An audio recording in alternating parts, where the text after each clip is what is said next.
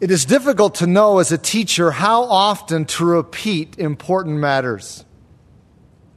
You see, there's a potential problem either way. On the one hand, if you don't repeat something enough to emphasize it properly, then it's easy to give the impression that it's really not that important. On the other hand, if you repeat something too often, then it's easier for people to tune you out because they feel like they've already heard what you have to say. That's the dilemma I faced this morning. You see, the primary thrust of our text this morning is about the importance of love.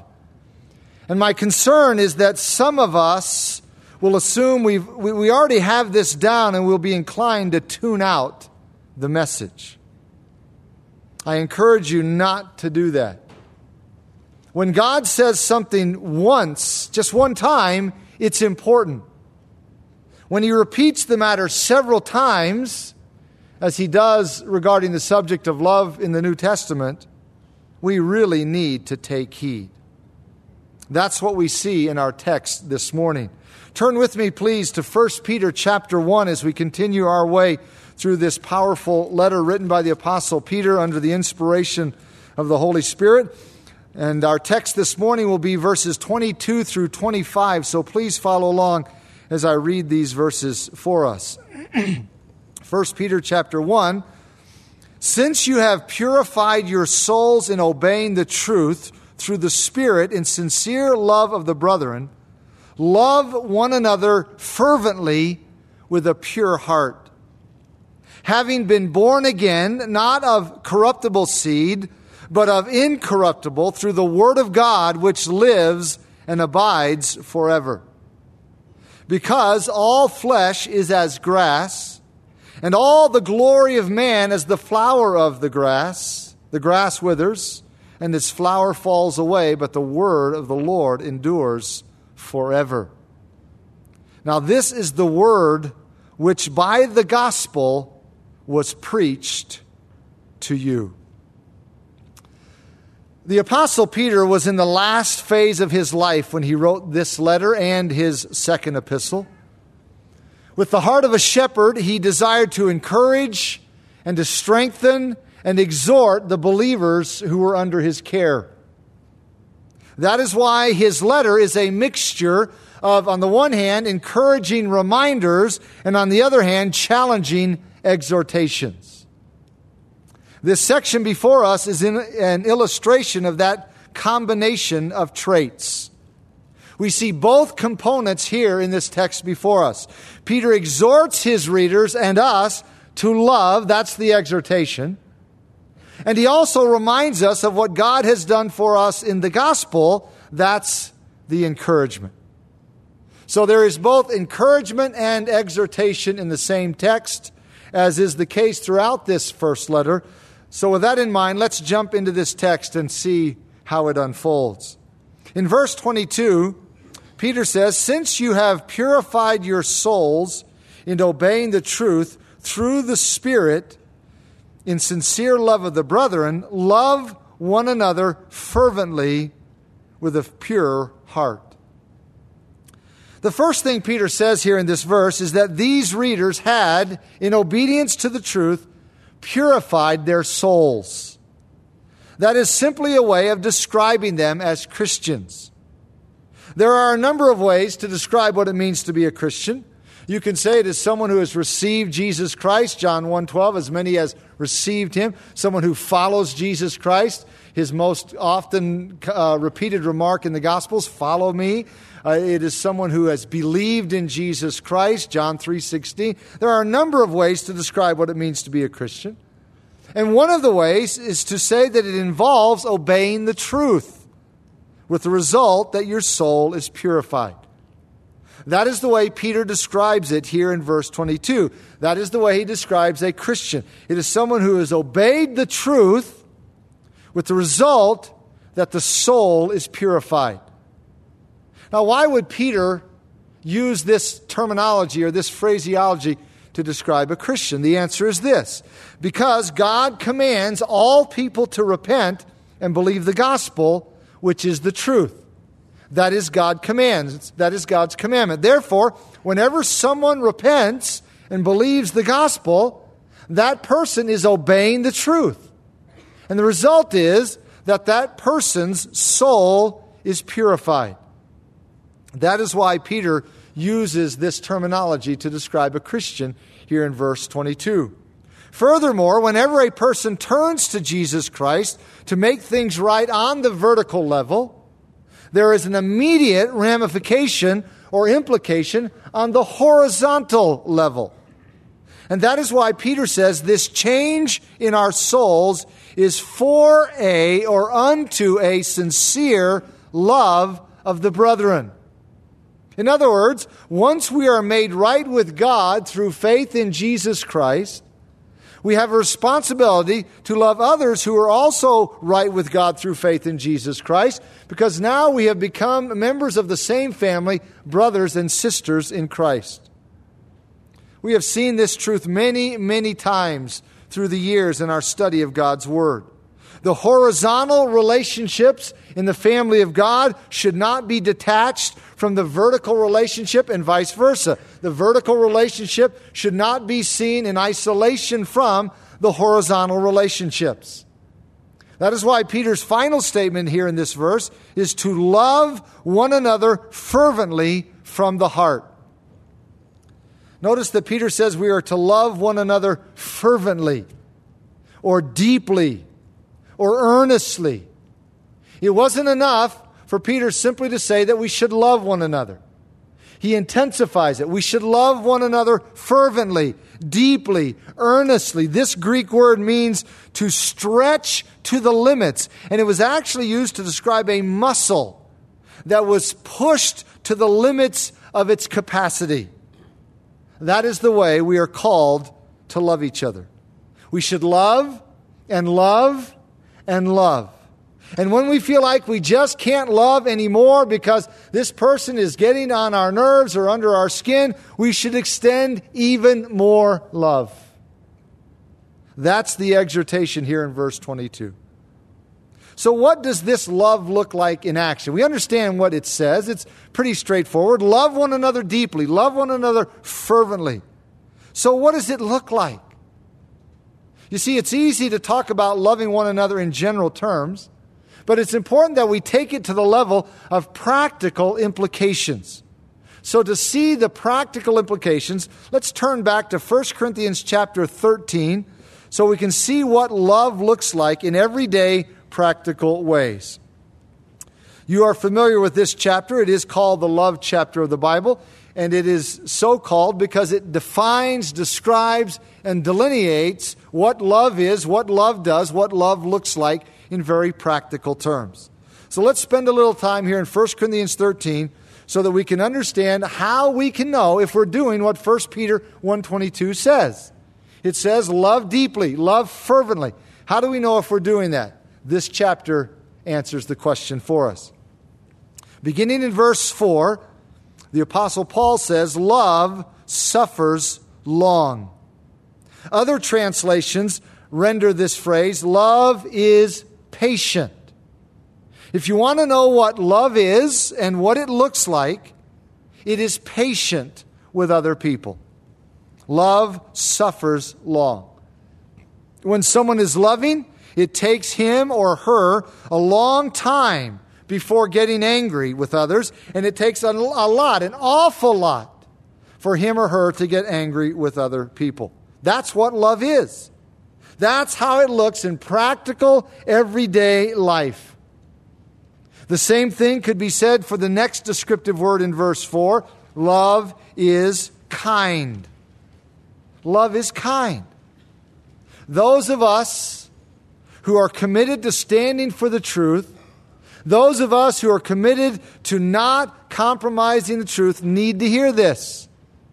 For some reason, we tend to think that the only way you can stand for the truth is by being abrasive and harsh and obnoxious. Where is that in the Bible? Tragically, some of the most unkind Christians you will ever meet are those who are committed to an uncompromising stand for the truth. Beloved, it doesn't have to be that way. It shouldn't be that way. Don't deceive yourself and think you are a strong Christian because you stand for the truth if you are an unkind person. The next phrase in verse 4 says, love does not envy, or, depending on your translation, is not jealous. Love doesn't desire what someone else has. Love is not jealous of what someone else has. Love doesn't begrudge someone for what he or she has. Love doesn't do that. Love is not focused on self, but on others. Since that is the case, love is not going to begrudge someone for what he or she has, and love is not going to be jealous of someone for what he or she has. If we truly love, then we're going to be glad for the other person and rejoice with that other person. The next phrase in verse 4 says, love does not parade itself. The New American Standard Bible says, love does not brag, and the NIV says, it does not boast. All three of those descriptive phrases are saying that love is not focused on self and does not concentrate on self, and therefore would not go around promoting self.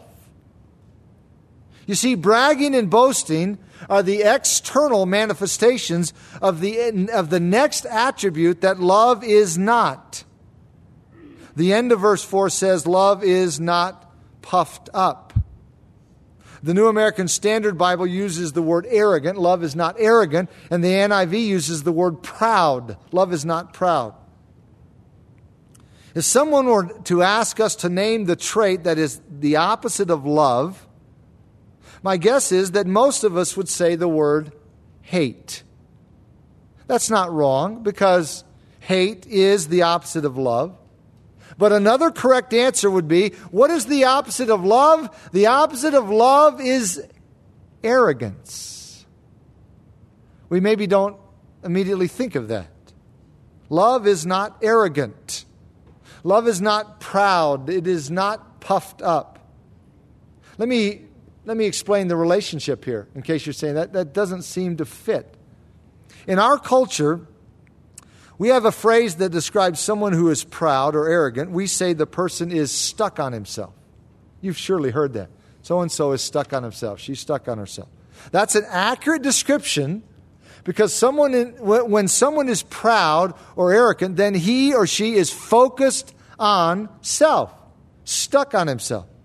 Love, however, is not focused on self. Love is focused on others.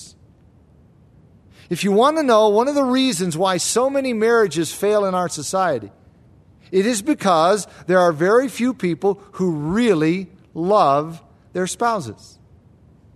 Marriages fail because of a lack of love. It sounds simplistic to say that, and it actually sounds like a cliche, but beloved, it's the truth. It is the truth. So many people go into marriage for what they can get out of it. They want to have their needs met, their wants met, their desires met, their fantasies met, their expectations met, their assumptions met. Even when they stand at the altar and commit themselves to love this other person, they often don't grasp what they really are saying. They don't have a clue. When they say, I love you, what they are really saying is, I love me, and I want you because I think you can meet all my expectations and make me happy. Beloved, hear what the Word of God says to us. Love is not arrogant or proud because love is not focused on self. That leads to the next phrase, which is the first phrase in verse 5. Verse 5 says, it does not behave rudely. What is rudeness? Rudeness is a lack of consideration of another person with the result that you are discourteous. Love is not rude because it does not fail to consider the other person. It does not fail to think about the other person. Now understand that this is talking about a complete disregard for other people, a complete disregard for another person and his or her feelings. This is not talking about something accidental. We've all accidentally been rude where we were just unaware. This is talking about a complete disregard. What would cause us to have a complete disregard for someone else and his or her feelings? To ask it another way, what would be behind us being rude? The answer is this. It would be a focus on ourselves instead of on others. That's the opposite of love, says the Holy Spirit here in verse 5. As the next phrase says, love does not seek its own. What that means is love never wants its own way. Boy, does that hit us right between the eyes. How often in your life do you want your own way? For me, this happens about several times a day. You know what that tells me? It tells me I need to keep growing in love. Now, it's not wrong to have desires, to have preferences. But when you demand your own way, or when you manipulate circumstances to get your way, or when you're upset when you don't get your own way, you are not acting in love.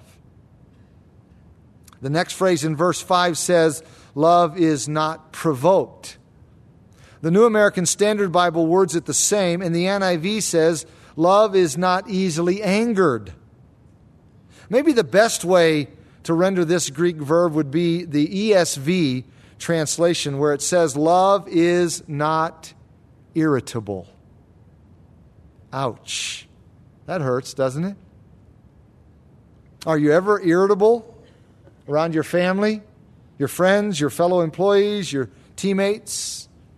Are you ever cranky, contentious, touchy, argumentative? Don't worry, I won't ask for a show of hands. If you came here this morning assuming you are a spiritual giant, then you have been cut down by this passage along with all of us. But you see, beloved, this is really where the rubber meets the road. This is where we find out where our hearts are really at. This is where we find out just how genuine our spirituality really is. Love is not irritable. And then the last phrase in verse 5 says, love thinks no evil. The NIV probably says it best when it says, love keeps no record of wrongs. If you really love someone as you're supposed to love that person, you don't keep a record. You don't throw up the past. Boy, it's amazing how many people violate this in their relationships. When some people get in a disagreement, conflict, they quickly allow it to escalate and they get hysterical, almost out of control. They get hysterical, which is obviously not a good way to be. However, some get hysterical and others get historical because they throw up the past immediately. That's just as wrong, just as unhealthy. Husbands, wives, do you remember the times your spouse has hurt you, disappointed you, upset you, offended you, let you down? Do you have a mental catalog? Do you have the list? That's not love. Love does not keep a record. But there's more. Verse 6 says, does not rejoice in iniquity, but rejoices in the truth. What does Paul mean by this phrase, love does not rejoice in iniquity? Some of these earlier ones that we've looked at are fairly easy to understand. Not necessarily easy to apply, but easy to understand. This one takes a little more thinking. What is meant by this phrase? Love does not rejoice in iniquity. An aspect of rejoicing in iniquity is when we are glad to hear about the sins of people we don't like or people against whom we are holding a grudge. You see, if someone has done you wrong, or if you think they've done you wrong, it's very easy to let your heart get to the point where you are glad to hear about their sins because it makes them look bad. And it's very easy to let your heart get to the point where you're glad to hear about their sins and the consequences they are experiencing because, frankly, you want them to experience pain on account of what they have done to you. That's the wrong heart attitude. That's rejoicing in iniquity. Another way to rejoice in iniquity is to be glad about other people's sins because it makes you look better than them. We all want to look good in the eyes of others. That's a natural tendency we have to fight. Scripture refers to it as fear of man. We maybe don't associate it as something fear, but it's fear of man. It's this inordinate awe of man and their opinions. So we all have this tendency to want to look good in the eyes of others. And that's why we have such a tendency to compare ourselves with others. And if we are allowing our hearts to be that way, then we will rejoice when others sin because in a strange way, a twisted way, a warped way, it makes us feel better about ourselves. Of course, we would never rejoice externally. We would never say that. We wouldn't have the audacity to do that. We would only rejoice in the secretness of our own hearts. But that's not love. Love does not rejoice in iniquity. Another way we are guilty of rejoicing in iniquity is by the sin of gossip. Some people love to talk about the faults and sins of others. Love does not rejoice in iniquity. Therefore, love is not happy to hear about other people's faults or sins, and love isn't happy to pass along other people's faults and sins. I can't help but wonder how much conversation would take place if people didn't talk about the failures, faults, and sins of others. For some people, that's the majority of their conversation, sadly. The flip side of the coin is the next phrase in verse 6. Verse 6 says, love does not rejoice in iniquity, but rejoices in the truth.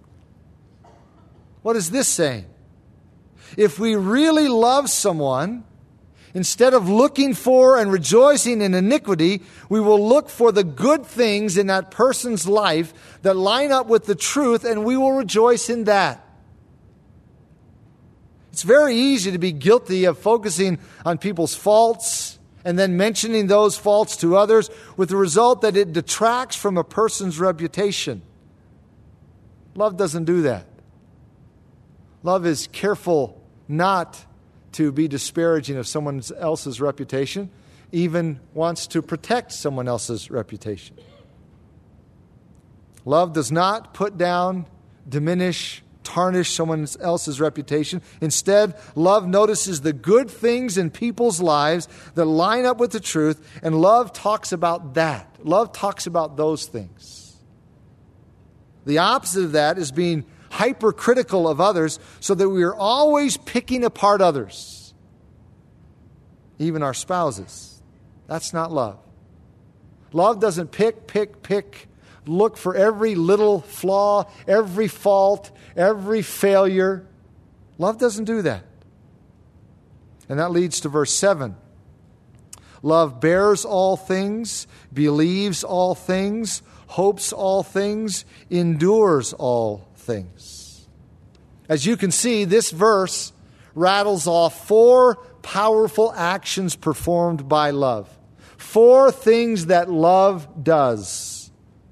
The first one here in verse 7, love bears all things. This is a very interesting Greek term. This word means to pass over in silence. And the idea is this: genuine love doesn't make an issue out of every mistake, every misstep, every wrong, every failure. That's why Paul follows this one here in verse 7 with what he says about rejoicing in the truth. Instead of nitpicking, always picking, love doesn't make an issue out of every mistake, every wrong, every failure. Love doesn't point out all the wrong someone else has done to him or her. There are people who violate this in their marriage, and they wonder why they don't have a good marriage. Listen, beloved, God did not bring you into your marriage to point out every mistake, every misstep, every wrong, every supposed failure in your spouse. That's not love. In fact, that's the opposite of love. If that's the way you function in relationships, then don't be surprised if you don't have good relationships. Love doesn't behave that way. This verse says love bears all things. The idea is this: love is willing to go the extra mile to pass over in silence others' offenses, others' shortcomings. This is what 1 Peter 4:8 is referring to when it says love covers a multitude of sins. Love just throws a blanket over those things. It doesn't mean love doesn't see those sins. Sure, it sees the sins, but love is willing to throw a blanket over those.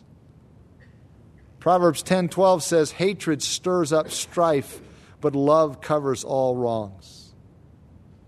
Love is not looking for wrongs. Love is not quick to see wrongs. And whenever possible, will go the extra mile to pass over in silence the offenses of others. That's love. The next phrase follows, this follows so naturally, follows right on the heels. The next phrase says, love believes all things. That simply means that love believes the best in others. Love is not suspicious, and it does not assume the worst. Love gives the benefit of the doubt. Now, let me offer a word of caution here, or correction. This does not mean that love is blind, as the saying goes. Loving others doesn't mean we don't see wrong. It doesn't mean we don't see weakness. It doesn't mean that we fail to see flaws, shortcomings. We do. In fact, that's why we should have love, because we extend grace to people we love, believing that even when wrong and weakness are manifested, they will learn from it, turn from it, and grow through it. Love isn't blind to the truth. If a person is blind to the truth, then you have to question whether it's really even love they have for the other person. Because it doesn't take love, it doesn't take any effort if you don't see any shortcomings in other people. It doesn't take effort to have relationships if you're really that blind. Love is not blind to the truth about people's shortcomings, but love does give the benefit of the doubt. And love believes the best when there is any opportunity to do so. The next phrase in verse 7 says, love hopes all things. This builds on it another step. Love believes the best about the other person. But there are times when the facts are that the other person is not living in such a way to give us reason to believe a lot of good. What do we do then? We hold on to hope. When you really love someone, you don't give up on him. You don't give up on her. You continue to hold on to hope. If we really love someone, then we don't write him off as being unsalvageable. We continue to hold out hope. As someone has well said, love refuses to take failure as final. But I'll tell you, that can be an agonizing way to live at times. If you love someone who is not doing well and you continue to hold on to hope, then that can be painful to endure. That's why the last phrase in verse 7 says, love endures all things. Love endures the pain of disappointments, the pain of wounds, sins, hurts, and a host of other things. That's why the phrase says love endures all things. It doesn't just endure little annoyances, minor annoyances. It endures mistreatment. It endures unfair treatment, brokenheartedness, and many other kinds of letdowns. That's what love does. Love stretches and endures as far as it can and should go. So this is what the Holy Spirit calls for through the pen of Peter in 1 Peter 1:22 when he says, love one another fervently. Love one another deeply. Now let's go back there to our text in 1 Peter chapter 1.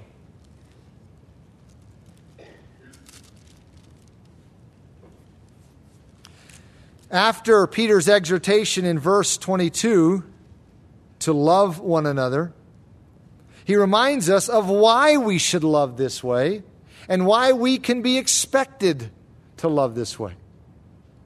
He says in verse 23, having been born again, not of corruptible seed or perishable, but incorruptible, imperishable, through the word of God, which lives and abides forever. We can love this way, and we should love this way. Why? Because we have been born again. Those of us who have trusted Christ have been transformed, radically changed within. Therefore, we have the responsibility to love like this, and we have the power to love like this. That's the point. That's why Peter brings this up in the very next verse. He's basically saying this: God isn't asking us to do something we can't do. When you hear all of those descriptions of love from 1 Corinthians 13, maybe you feel like, well, I can't do that. I can't be that way. The bar is too high. The standard is too high. No, Peter says, God isn't asking us to do something we can't do. He has quickened us, and He has given us new life in the new birth through the living and abiding Word of God. He has used the power of His Word to transform us. God's Word isn't merely print on a page. It is living, and it is powerful. That's why James 1:18 says, of His own will He brought us forth by the word of truth. God, the Holy Spirit, uses the power of His living Word to open our eyes and open our ears and open our hearts. And once we have been changed in that dramatic way, we are called to love others in the family of God with a fervent, stretching, deep, profound love. To reinforce his point about the power of the Word of God to transform us, Peter quotes from Hebrew Scripture, from Isaiah 40, verses 6 through 8. Notice how he reinforces his point. Verse 24, because all flesh is as grass, and all the glory of man is the flower of grass. The grass withers, and its flower falls away, but the word of the Lord endures forever. You will notice that these words here that I just read are italicized in your Bible, or maybe they're capitalized, or they are in quotation marks. There's something there to signify that this is a quote from Hebrew Scripture. As I mentioned, this is a quote from Isaiah 40, 6 through 8, a tremendously rich passage of Hebrew Scripture in which God exalts Himself, gives these elevated descriptions of Himself and of His Word. And Peter includes that quote to support what he has just stated about the power of God's Word to change a person's life. He has just said in verse 23 that we have been born again through the Word of God. And if someone says, now hold it, that's kind of stretching it, Peter, does print on a page really have that much power? Peter quotes from Isaiah 40, 6 through 8 to reinforce his point. He is saying God's Word isn't merely a book. It's not merely a book, and it certainly isn't a dead book. Hebrews 4:12 says the Word of God is living and powerful and sharper than any two-edged sword, piercing even to the division of soul and spirit and of joints and marrow, and is a discerner of the thoughts and intents of the heart. That's how powerful God's Word is. It can divide between the soul and the spirit. Is it possible for a surgeon to go in, open your body up, and go inside and figure out where your soul is, where your spirit is, and divide between those two? Absolutely not. But God's Word is powerful enough to do that. That's how potent it is. And that's why its life-changing truth is called the good news, or the gospel. And Peter closes this chapter by saying, now this is the word which by the gospel was preached to you. The Greek word that Peter uses here for preaching does not merely mean to make a proclamation. There are Greek words that occur in the New Testament that mean to proclaim something, to make a proclamation of some kind. But this word specifically means to preach the gospel. The word gospel is the Greek word euangelion, the verb form euangelizomai or euangelizo, which means to preach the gospel. The word euangelion means good news. The Word of God gives us the good news. That's why it's so powerful. It tells us that it was God who loved the world. It was God who sent His Son. It is God who forgives our sins through faith in Jesus Christ. This is the good news. God loved, God sent, God forgives. This is the good news we are told about in the Word of God, and this is the good news that transforms a person's life when he or she embraces it wholeheartedly by faith. So I ask you this morning, have you done that? Have you been born again through the living and enduring Word of God? Now, I know in our culture the phrase born again has been abused, misused, and applied to all sorts of things in the wrong way. And therefore, there are a lot of Christians, understandably, who don't like to use the phrase. But it's a biblical phrase. Jesus was the first to use it in John chapter 3 when He told Nicodemus, unless a person is born again, he'll never see the kingdom of heaven. So even though the phrase has been cluttered in our culture, I ask you again, have you been born again? Through the living and enduring Word of God. Has your life been changed? Your heart, your soul been transformed by the power of God's Word? If not, Jesus said, you'll never see the kingdom of heaven. If you've not been born again, if you've not been born from above, you'll never see the kingdom of heaven.